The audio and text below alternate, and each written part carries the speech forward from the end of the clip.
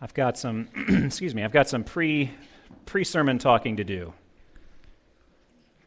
As Fred mentioned in our training hour today, talking about the importance of body life in worship and in fellowship. And as I mentioned, or you might have seen in the bulletin aspects about care groups, maybe you saw the sign-up sheets that you signed up. You don't even know what you're signing up for. I don't know if that shows eagerness or, I don't know. It's exciting though.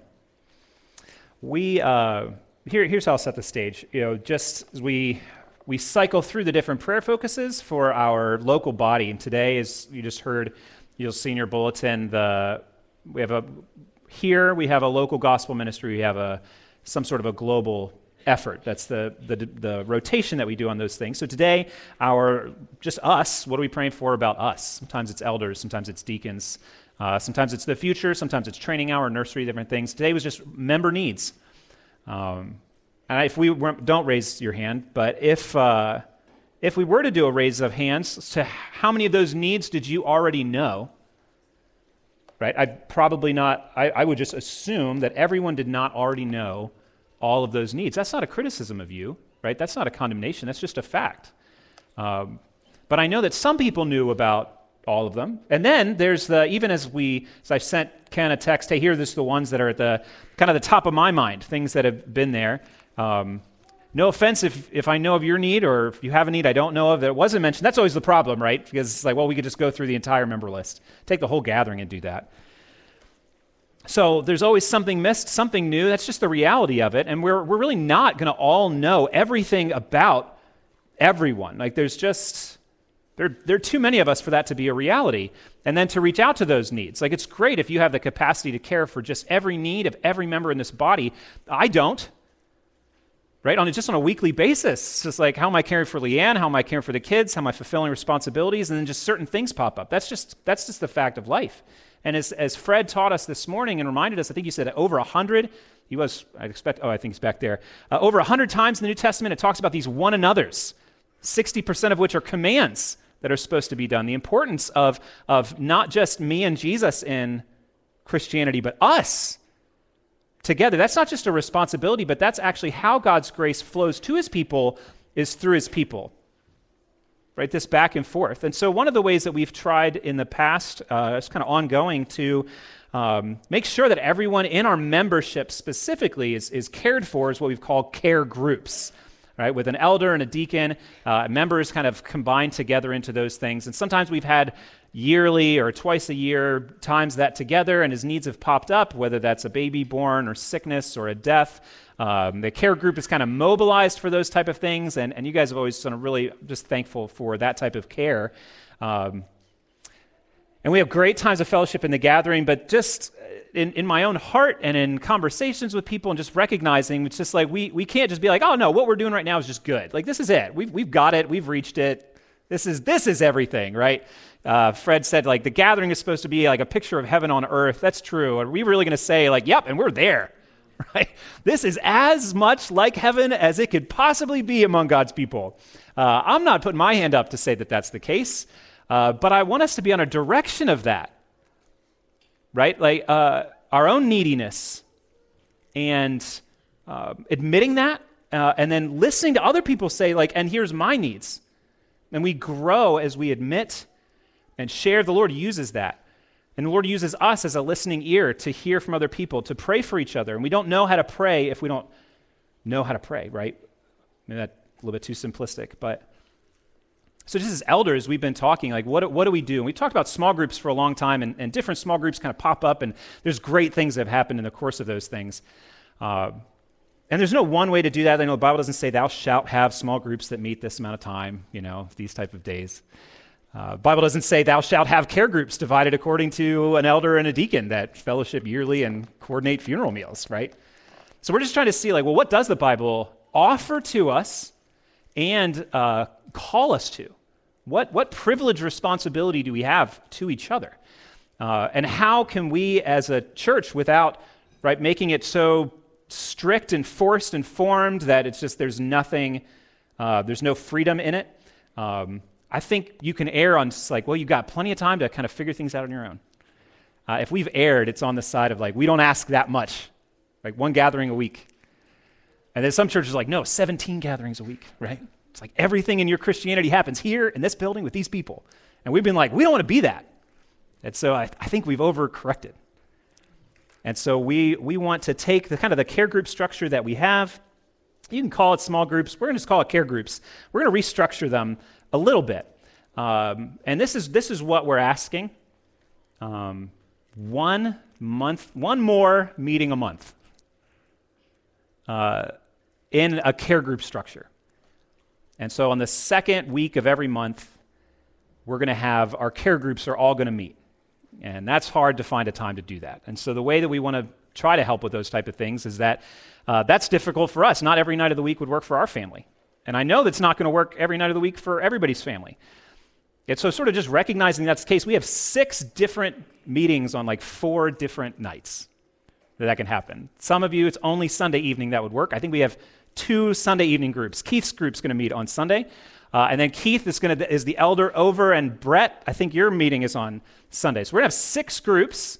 An elder is over each of those groups, but also a deacon's part of one of those groups, right? Just the leaders and servants the Lord's called to our church. So Keith's group will meet on a Sunday night here. Brett's group will meet on a Sunday night here. Keith's the elder over that. Brett's the deacon over that, right? So we continue to coordinate care in the structure the Lord's given to us. Our meeting, I'll lead a group on Tuesday nights that'll meet here, and Jason, wherever Jason is, with Riker. Well, praise God. See, a good serving brother. So Jason Powell is the deacon that'll help kind of coordinate needs for those type of things. Then Jason will lead a group on Wednesday nights. He already has a small group that meets on Wednesday nights, and so you guys can figure out how to fold into that. Fred on Wednesday nights here.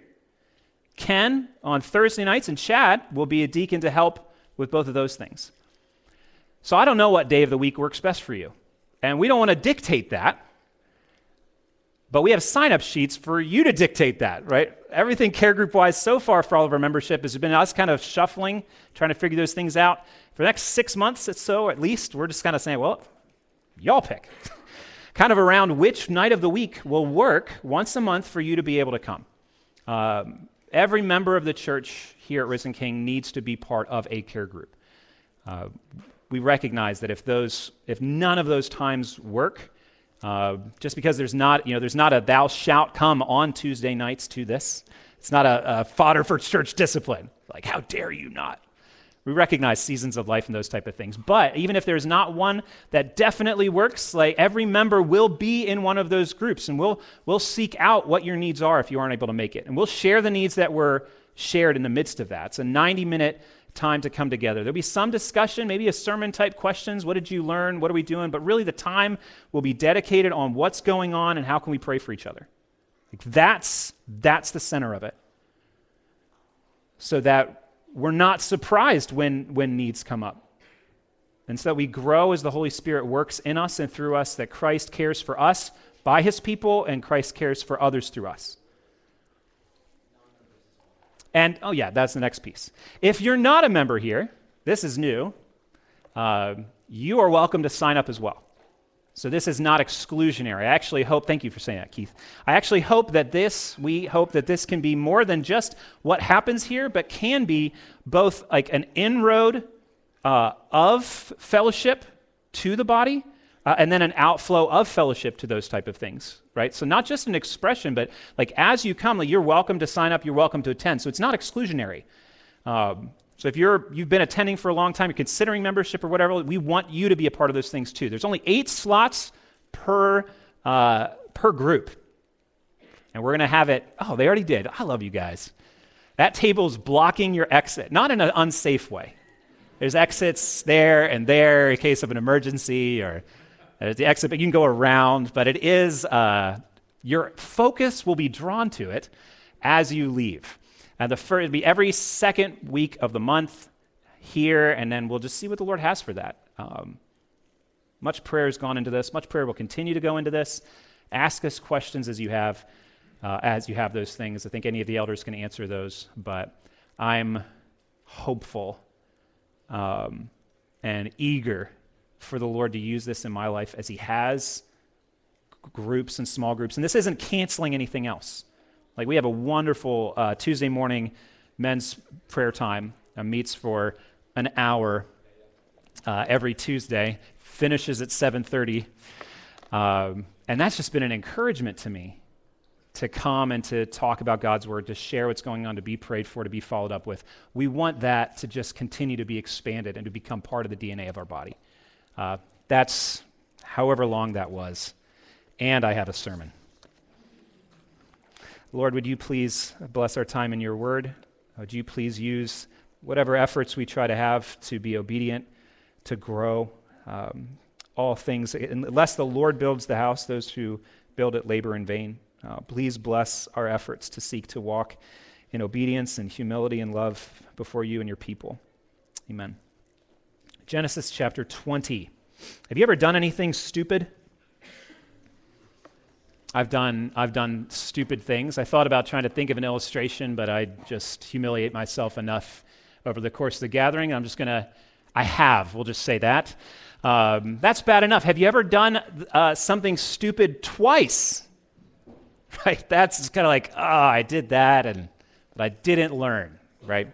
I just thought of an example. I'm not going to tell you what it was. And I didn't do it twice by God's grace. Can you think of something, though, clearly sinful that you have done? And then you've recognized it as wrong, and you've confessed it to the Lord. You've turned from it to Christ. You've purposed by God's grace to put that evil off forever, and then you've done that again. When we experience that type of stumbling and sinning repeatedly, should we view it as an exception? Like, is it normal or is it abnormal? Now, by normal, I am not saying acceptable. I'm not making excuses for sin. Matter of fact, that's kind of the whole point of what we're trying to drive with this text. It clearly isn't okay for us to sin, but there's a difference between being okay with sin and just accepting the reality of our struggle against sin. We should not be happy or okay with our sin, but should we really be surprised by it? Does the Bible tell us, be surprised by your sin? Is it that type of holiness in our experience that we should just be like, I cannot even fathom how that happened again? Is that really what Scripture teaches? In its precepts, in what Paul says, and also in its examples. I think it's important for us to have biblically informed expectations for ourselves and for one another, even as followers of Christ. And one expectation is glorification. The removal of our sin nature does not happen here and now. Every Christian is waiting for that. So we grow in holiness, but it's really not unto perfection, because that's a work that God will accomplish in the future. So right now, it's the struggle, and if it's a struggle, that means that there are times where we stumble and fall. Abraham is called the father of those who believe, because he trusted in God's promises in some extraordinary ways. And he has been justified, where we are in Genesis 20. He's already been justified before God, by God, on the basis of that faith. Abraham believed the Lord, and that was counted to him as righteousness. Yet, Abraham is still a sinner. The Reformers wanted to emphasize this, and so they spoke of this in Latin, of course, as simul justus et peccator. At the same time, simultaneously justified and a sinner. And that's who you are. That's who I am. That's who Abraham was. He was righteous according to God's declaration, yet he was unrighteous in much of his behavior. In Genesis 20 today, then, we're going to see that God, our God, is the God of pagan kings and repeat offenders. God is the God of pagan kings and repeat offenders. 5 points to get us through this text, Genesis 20. We'll read and talk about it back and forth. First, we see Abraham's iniquity. Genesis 20, starting in verse 1. From there, the Sodom event having ended there, the destruction of Sodom. From there, Abraham journeyed toward the territory of the Negeb and lived between Kadesh and Shur, and he sojourned in Gerar. And Abraham said of Sarah his wife, "She is my sister." If this incident sounds familiar, it's because Abraham did the same thing a few chapters and a few decades ago. And when we talked about that, and he did it in Egypt, and we said, man, Abraham was, why? He was fearful, that he was foolish, he was faithless. He was fearful for his life, he was foolish in his choices, and he was faithless toward God, keeping the promises that he had just spoken. But God remained faithful to Abraham. And yet here we are, despite God's faithfulness, and even since then, the expansion of God's promises to him, we're left again with the sinful father of the faithful. At the same time, justified, yet still sinning. The one of whom God had said, I have chosen him, that he may command his children and his household after him to keep the way of the Lord by doing righteousness and justice. God said that of Abraham, yet here he is caught acting unrighteously and unjustly. Where do we see Abraham's iniquity? Well, first in his lying. Abraham just bold-faced lies. He takes a half-truth, we find out. Sarah was his half-sister. Weird. And he makes it the whole story. He takes a half-truth and he makes it the whole story. Sarah is my sister, implying that she was not his wife. Lying is not just speaking contrary to facts, right? He didn't say, she is not my wife. That would have been just that bold-faced, right? Contrary to fact. She is my sister. It's like, well, that's technically true, but his intent was to deceive. So it's not just if Abraham said, she's not my wife, that was a lie, but by walking around being, she is my sister, that's a lie. Lying or deceiving also takes place when we tell our side of a story, emphasizing where we were innocent and how we were wronged, and downplaying or ignoring where we were guilty and where we wronged the other party. Did you hit your sister? Well, God is a God of truth, and as his people, we are to speak the truth, admitting our guilt and answering hard questions even when it costs us something, trusting God to care for us despite our sin. Ephesians 4:25, very clear. Therefore, having put away falsehood, let each one of you speak the truth with his neighbor, for we are members one of another. Abraham's iniquity is seen in his lying. It's also seen in his unfaithfulness to Sarah. So let's just give him the benefit of the doubt about Egypt, right? Let's say that was the first time that this had ever happened. Maybe it happened before. We don't know. Let's say he assumed that he didn't know Pharaoh would bring Sarah into his harem as a wife. Like maybe he didn't know that would happen back in Egypt decades ago. Even though he allowed the lie, even though it persisted, even though he benefited from it, maybe there was some ignorance there. But because when he made the lie in Egypt and Sarah was taken into Pharaoh's household as a wife, we can't pretend like he had no idea that could happen again. Right? There's no benefit of the doubt left for Abraham here. Abraham knew what could and probably would happen to his wife, Sarah, in a new place with an unfamiliar king if he lied about their marriage, yet he did it anyway. As her husband, Abraham should have protected his wife from harm and from the shame that this would brought, but he didn't. Like Keith said about Lot last week, Lot was right to protect the angels. He didn't know they were angels. He was right to protect these men who came into his house, but he was entirely and inexcusably wrong to offer his daughters in their place. There's no excuse for that. He should have placed himself in harm's way to protect his household, all of those whom God had placed in his keeping. But sadly, Lot neglected his role as protector, and then he endangered his daughters in the process. It's really the same thing that Abraham does here in Gerar. He lies and allows the deception to continue while his wife Sarah lives in the household of another man, maybe even sharing his bed. And there's no reason to look at this text and be like, this just happened so fast, as if there wasn't time to process it. This could have gone on for weeks to months, and Abraham doesn't seem to do anything. Why would Abraham do this? Well, he says to save his own skin. Like, well, bad excuse, but I understand. I'm a failure as well.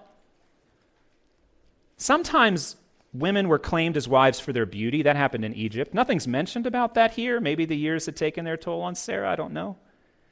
But other times, women were claimed as wives to solidify political relationships. What do we know about Abraham? He is wealthy, right? He is a rich man. He also has a reputation for military conquest. It's not like Abimelech, this other king, would not have known what happened when Abraham went up with 300 men and conquered those other kings and brought back the people of Sodom. This man has a reputation. Now he moves into this guy's territory, and the best thing for Abimelech is to form a peace treaty. And how do you do that? By marrying the guy's sister. All right, Abimelech makes sense, but Abraham? Is he just trying to save his own skin, or is he trying to benefit on the side from these type of things? But either way, Abraham remains silent as he puts his wife forward, like pushes her forward to be used and shamed by a foreign king. My brother husbands, why has God given you your wife? Is she merely your servant for your personal benefit? Is she an object to be used and discarded according to your whims? Is she a sensual tool to advance your ego or to advance your business? God has entrusted to you the stewardship of his daughter. And you will give and I will give an account for your stewardship of them. And we could talk about providing for a wife, protecting a wife, promoting the growth of a wife. I love that husbanding aspect that Keith talked about, early Genesis, right? The flourishing that's supposed to be happening. We talk about that, but I just want to remind us one familiar verse that we can compare Abraham and ourselves to, that James 1 mirror to put up. So brother, husbands, let's look in the mirror and not walk away with a defect. What is the definition of a husband's God-given calling and privilege? Ephesians 5:25, husbands, love your wives as Christ loved the church and gave himself up for her. As Christ died because of his love for his bride, so we are to die for our wives, and not just a heroic jumping in front of a mugger or a burglar. That's easy compared to dying to your self-interests and your selfish desires and your sinful responses.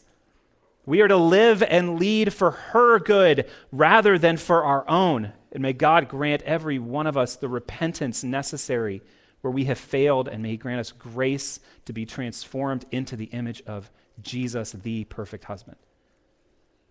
Abraham, our fellow sinner, was not like Christ in his lying to Abimelech or in his unfaithfulness to Sarah. The text goes on to Abimelech's integrity. The end of verse 2, Abimelech, king of Gerar, sent and took Sarah.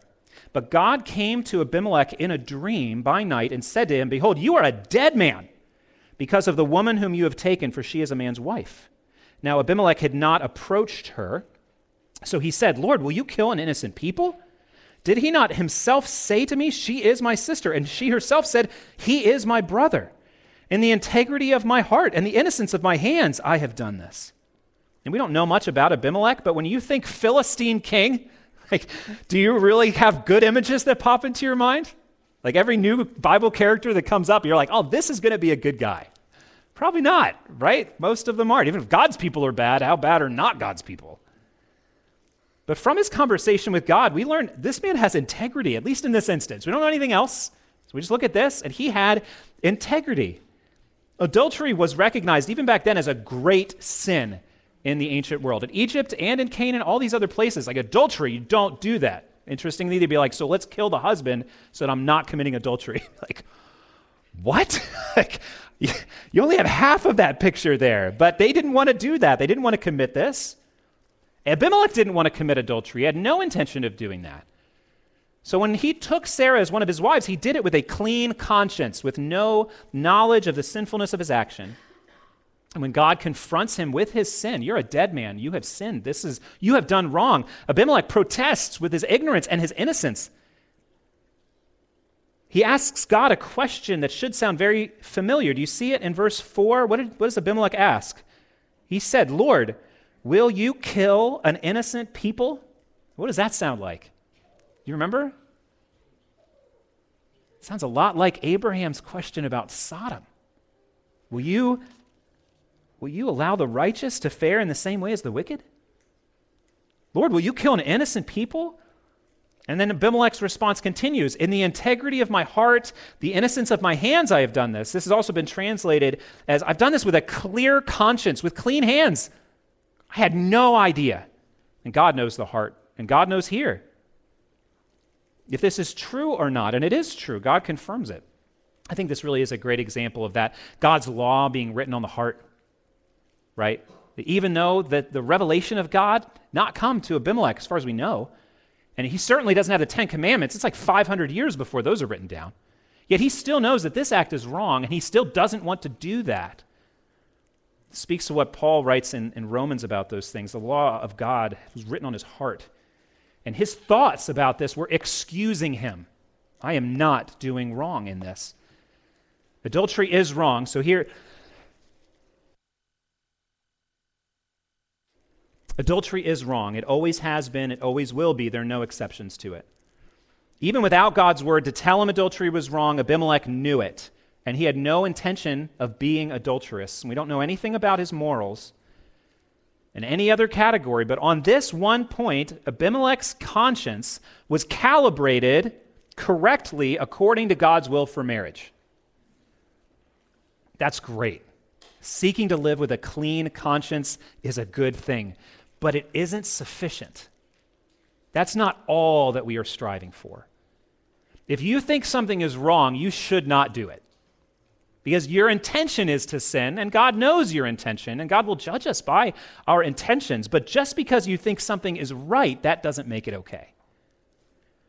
Abimelech was genuinely deceived by Abraham's lie. That wasn't his fault, but he also truly took another man's wife into his house. And God is calling him to account for that. He was guilty even though he didn't know it. Because ignorance regarding sin is not an acceptable excuse before God. It's not acceptable for your sin. It's not acceptable for my sin.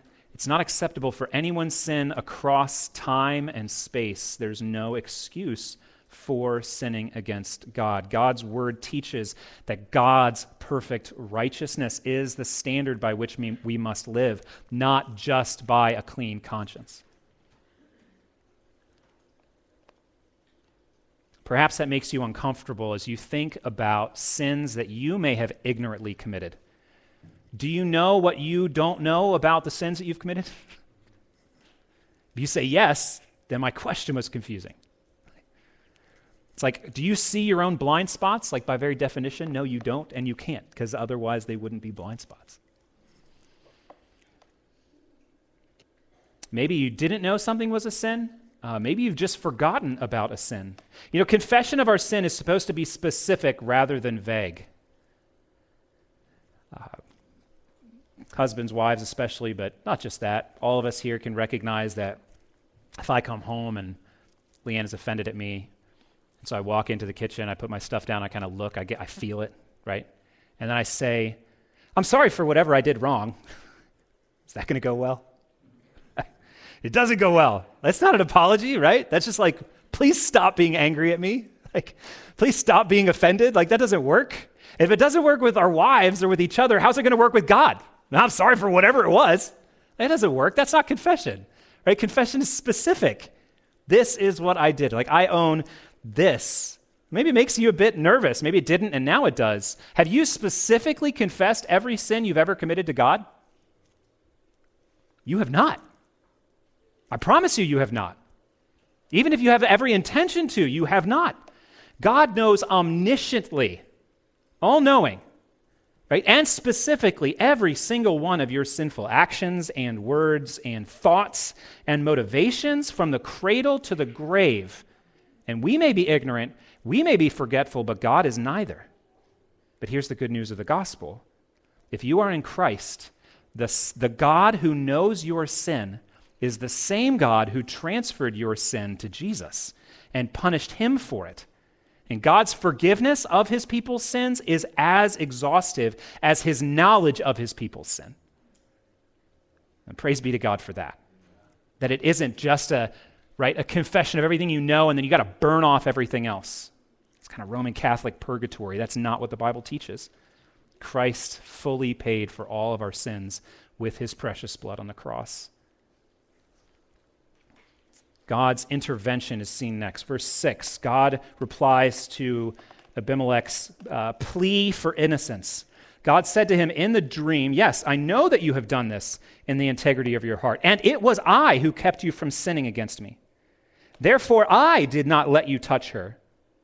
Now then, return the man's wife, for he is a prophet, so that he will pray for you, and you shall live. But if you do not return her, know that you shall surely die, you and all who are yours." God threatens Abimelech in a dream. I love the fact that God doesn't present his credentials first. He doesn't make a case for Gerar being part of God's jurisdiction. He just speaks with the authority of the ultimate king over the whole universe and decrees his judgment. Abimelech, you're a dead man. But before God threatened him, we already see God acting. That's like the beginning of the text is kind of like the end of the story. And God's saying, actually, I've done a whole lot more. See, God threatens Abimelech, but before that, God had cursed Abimelech and his household with barrenness, we find out. It seems that some sort of a curse of sickness had fallen specifically on Abimelech. And this is in keeping with God's promise to Abraham to curse those who opposed him, just like he did to Pharaoh's household. No one is allowed to mess with Abraham or his family, according to God's covenant promises to him. So God threatens Abimelech, but before that, God had acted. God had brought a curse on Abimelech and his household and his family. But before that, God had kept Abimelech from sinning with Sarah.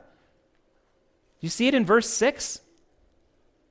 It was I who kept you from sinning against me. Therefore, I did not let you touch her. People often argue about what God can or can't do. What he can do for or with or in humans. Like what is he allowed to do? Many insist God must stay out of people's choices to sin or not to sin. His jurisdiction ends at that portion of our will, our decisions. Or it's like, well, he could, but he chooses to just stay out of it. Like that's where he does not go. He allows us sovereignty over our decisions and those type of things. He could never, he will never do those type of things. Yet throughout God's word, here included, we don't see God struggling to step in and act. He's not treading lightly, as if he's trespassing a border that he's not allowed to go past. That's not what we see here from God at all. Why was it important to Abimelech to act with a clean conscience regarding adultery?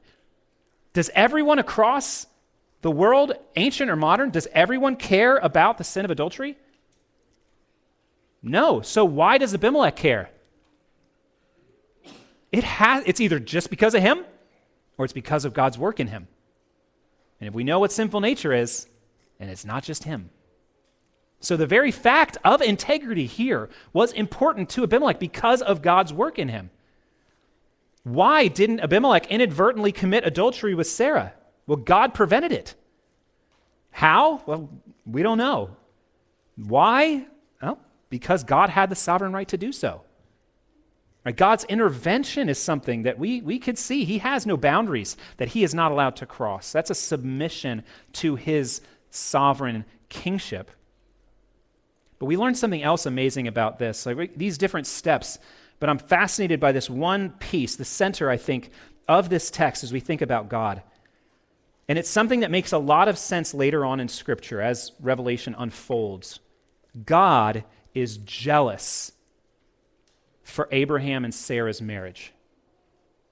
God is jealous for it. Apparently more jealous than Abraham was. Abimelech's sin was not just against Abraham. We could miss that, couldn't we? Like their culture would have thought of it like this is, Abimelech versus Abraham. Is that what God says? Do you see it? Right smack dab in the middle of verse 6. It was I who kept you from sinning against Abraham. Is that what it says? It's not. It was I who kept you from sinning against me. Do you know why God was jealous for purity and faithfulness in Abraham and Sarah's marriage? I think it's because every marriage is supposed to be a shadow pointing to the marriage between God and his people, or between Christ and his church. Both testaments uses that, right? Idolatry is an adulterous unfaithfulness. And worship is a purity and oneness and love for our Creator and our Savior and our husband. So that's why God is so passionate about this, that means that God is jealous for our marriages too. That God's jealous for your marriage. God's jealous for my marriage. God is jealous for faithful marriages. If you're looking for blanks, that was it. Kids.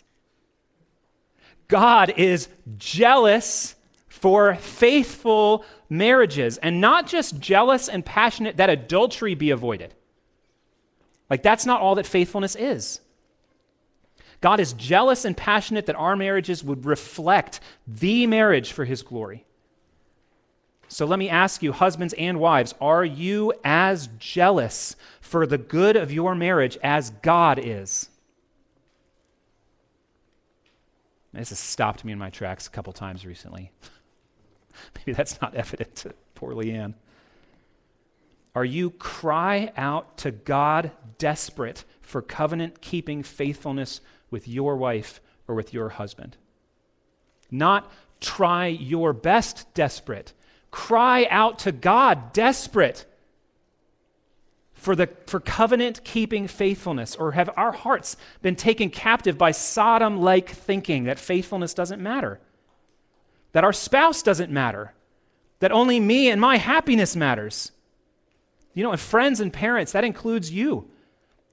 Not just are we jealous for our own marriages, but are we jealous for each other's marriages for the glory of God? Because every healthy, faithful, God-glorifying marriage is a gift of God's grace to all of us and to our community and to our society. Like, I need Keith and Laura Beth to have a God-glorifying marriage. And not just so that, like, he can serve as a pastor or this other thing. Like, I need it. It's for my good that they flourish. It's for my good that Jake and Heather would flourish, or Glenn and Pam, or Randy and Gail, just moving around, right? And it's for the good of my kids and for your kids, single or married, like old or young. Like every good and healthy, faithful marriage is for the benefit of society and for community here. You know what? For many of us, depending on how our week or month or whatever has gone with our spouse, like some weeks it's like, yeah, marital faithfulness, this is great, and I'm really encouraged. And then some weeks it's like, maybe we shouldn't talk about that.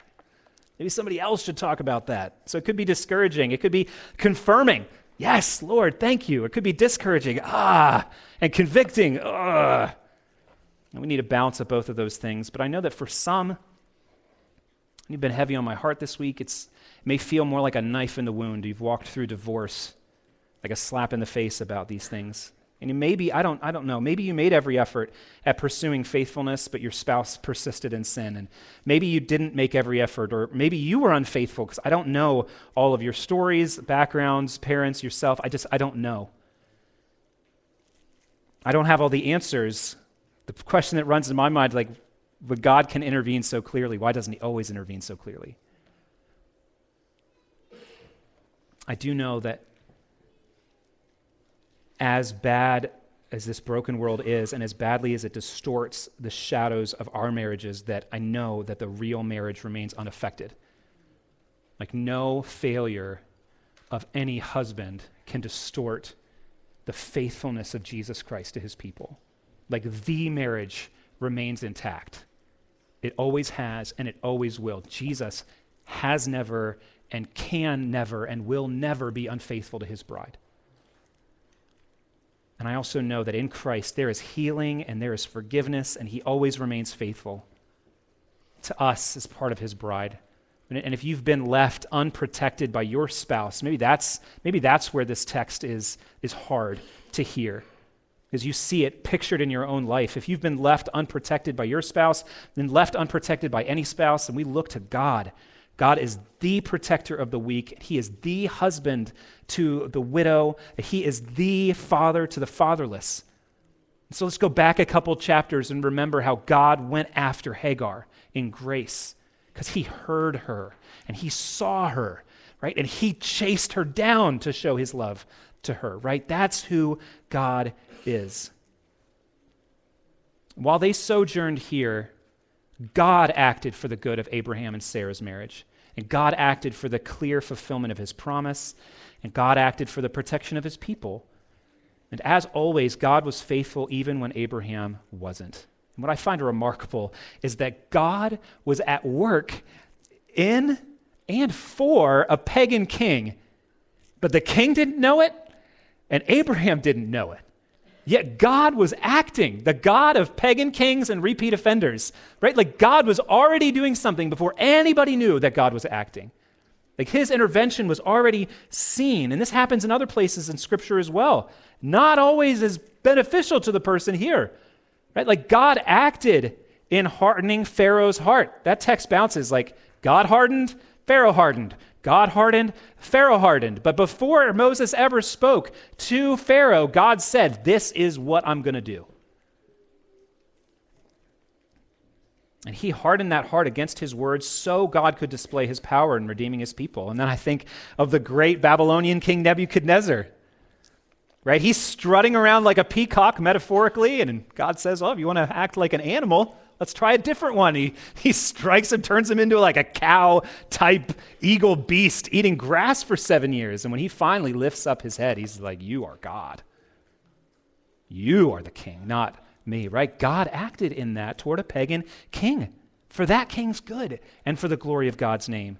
And I think of the Persian king Ahasuerus, who just happened to pick Esther as his wife and just happened to wake up one night and decide to read, and just happened that they picked the scroll about Mordecai, and he just happened to save God's people from total annihilation. It just happened.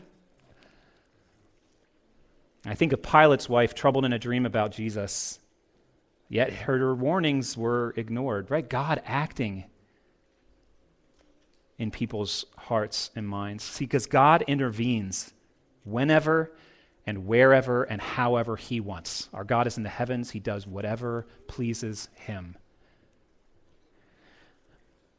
But he often doesn't intervene when and where and how we want, which is a cause for faith and an expression of longing and a trust in his plan. Next in the text, we see Abimelech's interrogation. I thought it was ironic, Fred, that you mentioned how much pastors like alliteration, because I knew what this was today.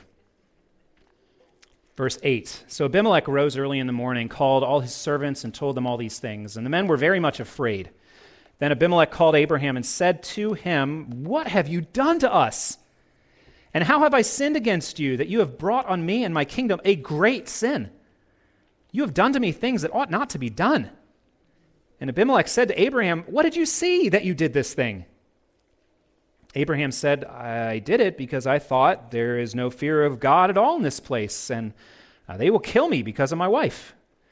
Besides, she is indeed my sister, the daughter of my father, though not the daughter of my mother, and she became my wife. And when God caused me to wander from my father's house, I said to her, this is the kindness you must do me. That word is like faithfulness. This is terrible. This is the kindness you must do to me. At every place to which we come, say of me, he is my brother. Then Abimelech took sheep and oxen and male servants and female servants and gave them to Abraham and returned Sarah his wife to him. And Abimelech said, behold, my land is before you. Dwell where it pleases you. To Sarah he said, behold, I have given your brother 1,000 pieces of silver. It is as a sign of your innocence in the eyes of all who are with you, and before everyone you are vindicated. So Abimelech calls a council meeting. He brings his people in, and he tells them what's been going on, and they're all afraid. And why? Because they're on the wrong side of God, the God who just crushed Sodom and who's been with Abraham and all these other places, right? You don't want to run afoul of this God. Even if they don't know exactly who this God is, they don't want to mess with them, and they have, even if it's inadvertently. So they're terrified, and rightly so. Then Abimelech confronts Abraham with these questions. Like, I think it's kind of like this. Well, what did we ever do to you? Like, where did this come from?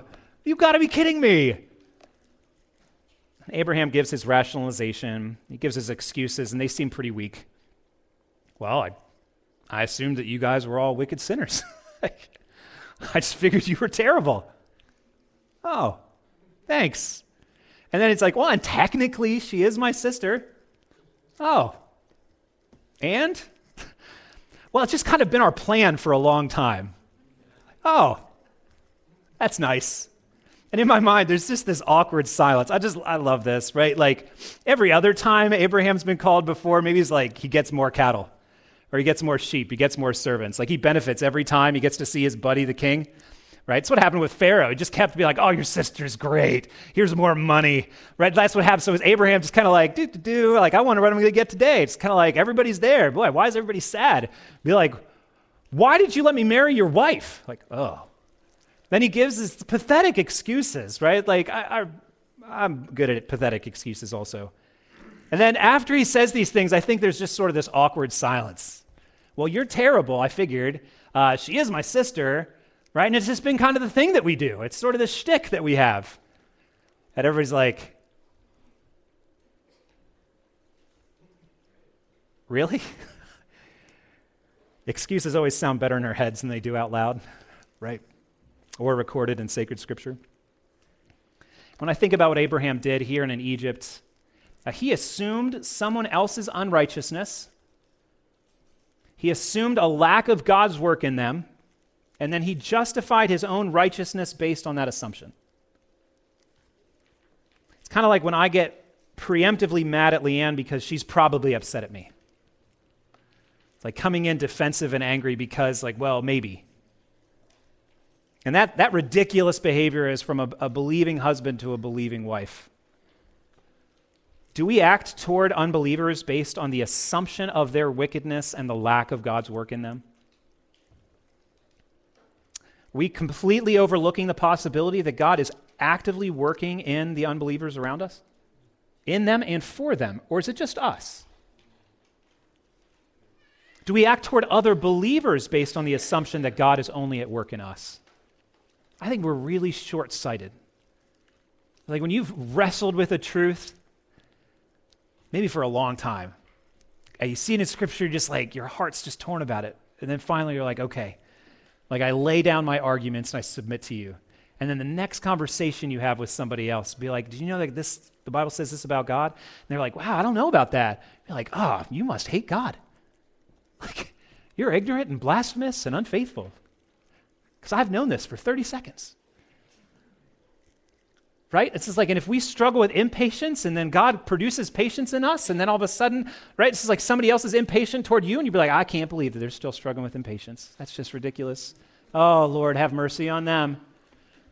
I thank you that I am not impatient like. Do we justify then?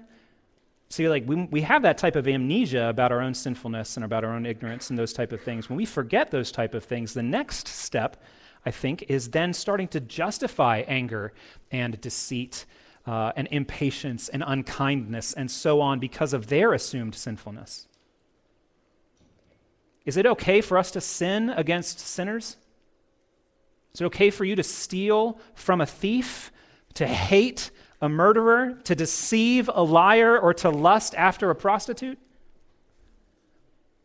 May God help us to abandon our rationalizations and our excuses and just look to Christ. Because Jesus knew the heart of man. And Jesus knew the unbelieving heart of Judas. He knew it with detail. It wasn't a guess, it was knowledge. He knew the heart of Judas. He knew his betrayal. He knew his theft, but he loved and served him, even washing his feet at that Last Supper. When Jesus was reviled, he did not revile in return. When he suffered, he did not threaten, but he continued entrusting himself to him who judges justly, and that's in response to actual sin against him. And sometimes we justify sin not because of actual sin, but because of potential sin or assumed sin. Christ acted righteously before God despite the known sin of those around him. Abraham acted unrighteously before God because of the potential or assumed sin of those around him.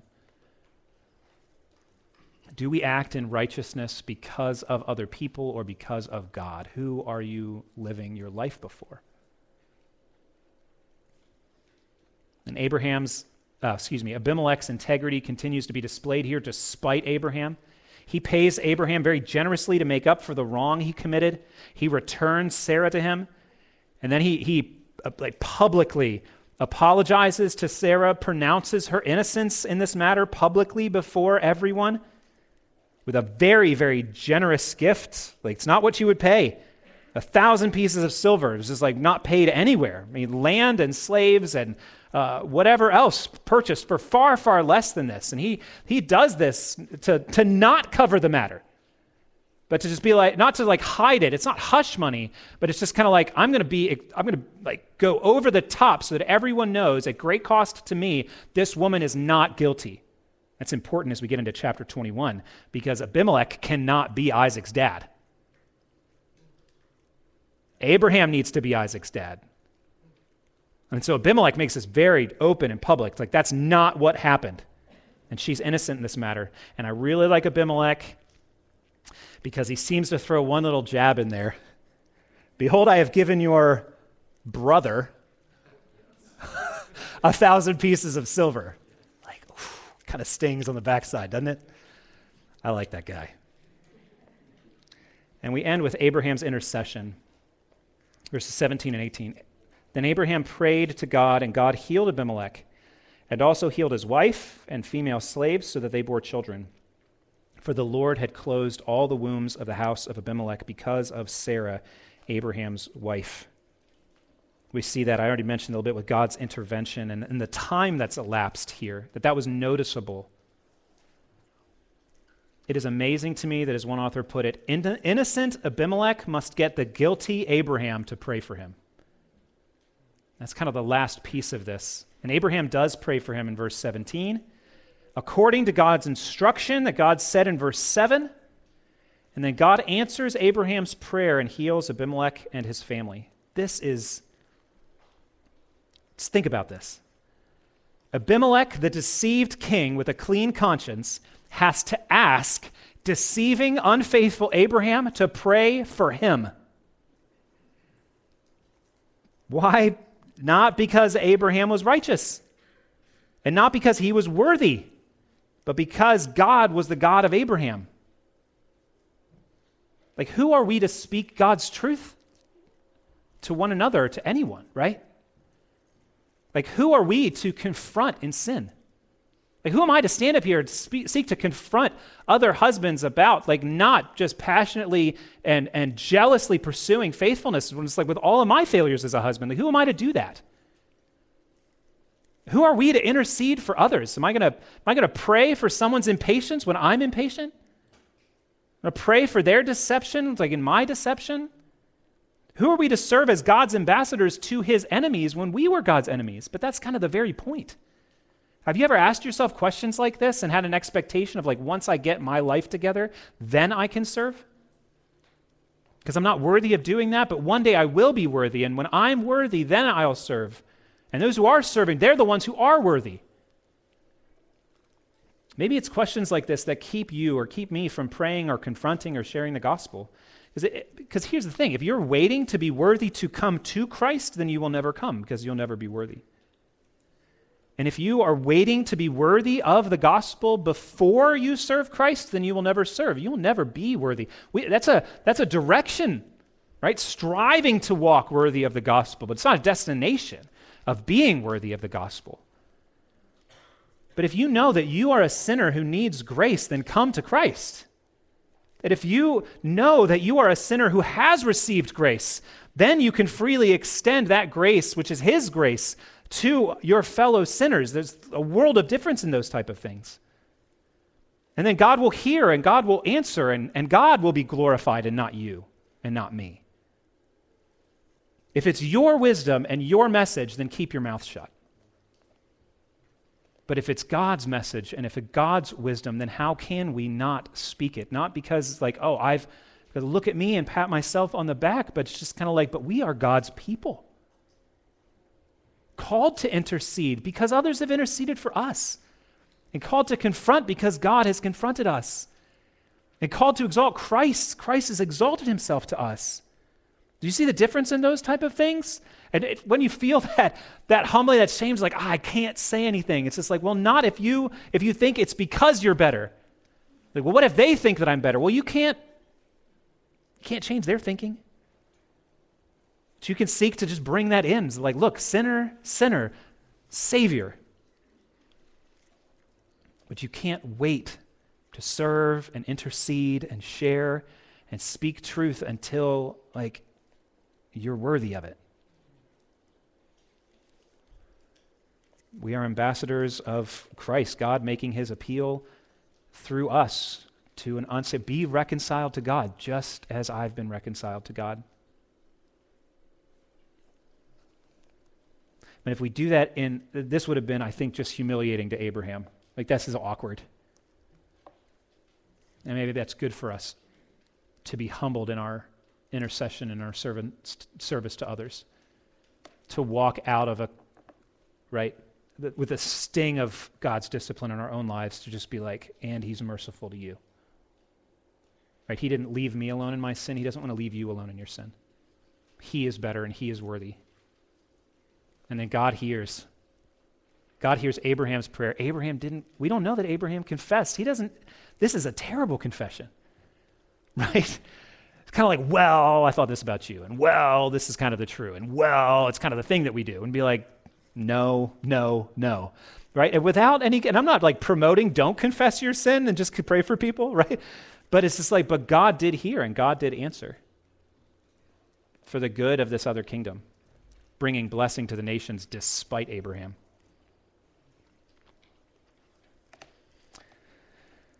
Father, thank you for your grace to us. Thank you that you are the God of Gentiles or pagans like us. That you're a God of repeat offenders like us. Please do forgive us and deliver us from our sin, that Christ may be glorified in and through us. Amen.